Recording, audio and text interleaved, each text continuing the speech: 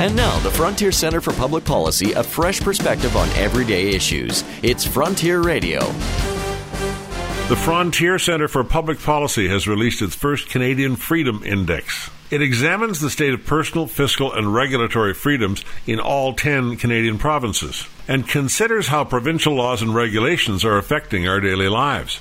Many different factors are measured in each province, including freedom to choose schools, the regulation of alcohol, and property rights. Alberta placed first overall in the index, with Saskatchewan and BC coming in second and third, and Manitoba in the middle of the pack in sixth place. Comparing regions of the country, Western and Central Canada fared well, while the Maritimes and Quebec lagged behind. The report strongly suggests that provinces that score well when it comes to freedoms are attracting more new residents, while provinces that do poorly on the index are losing people. Quebec, with its high income tax, sales tax, and excessive red tape, is struggling to keep people, especially those with entrepreneurial skills. A society that values democracy and personal freedom offers fertile ground for prosperity and innovation.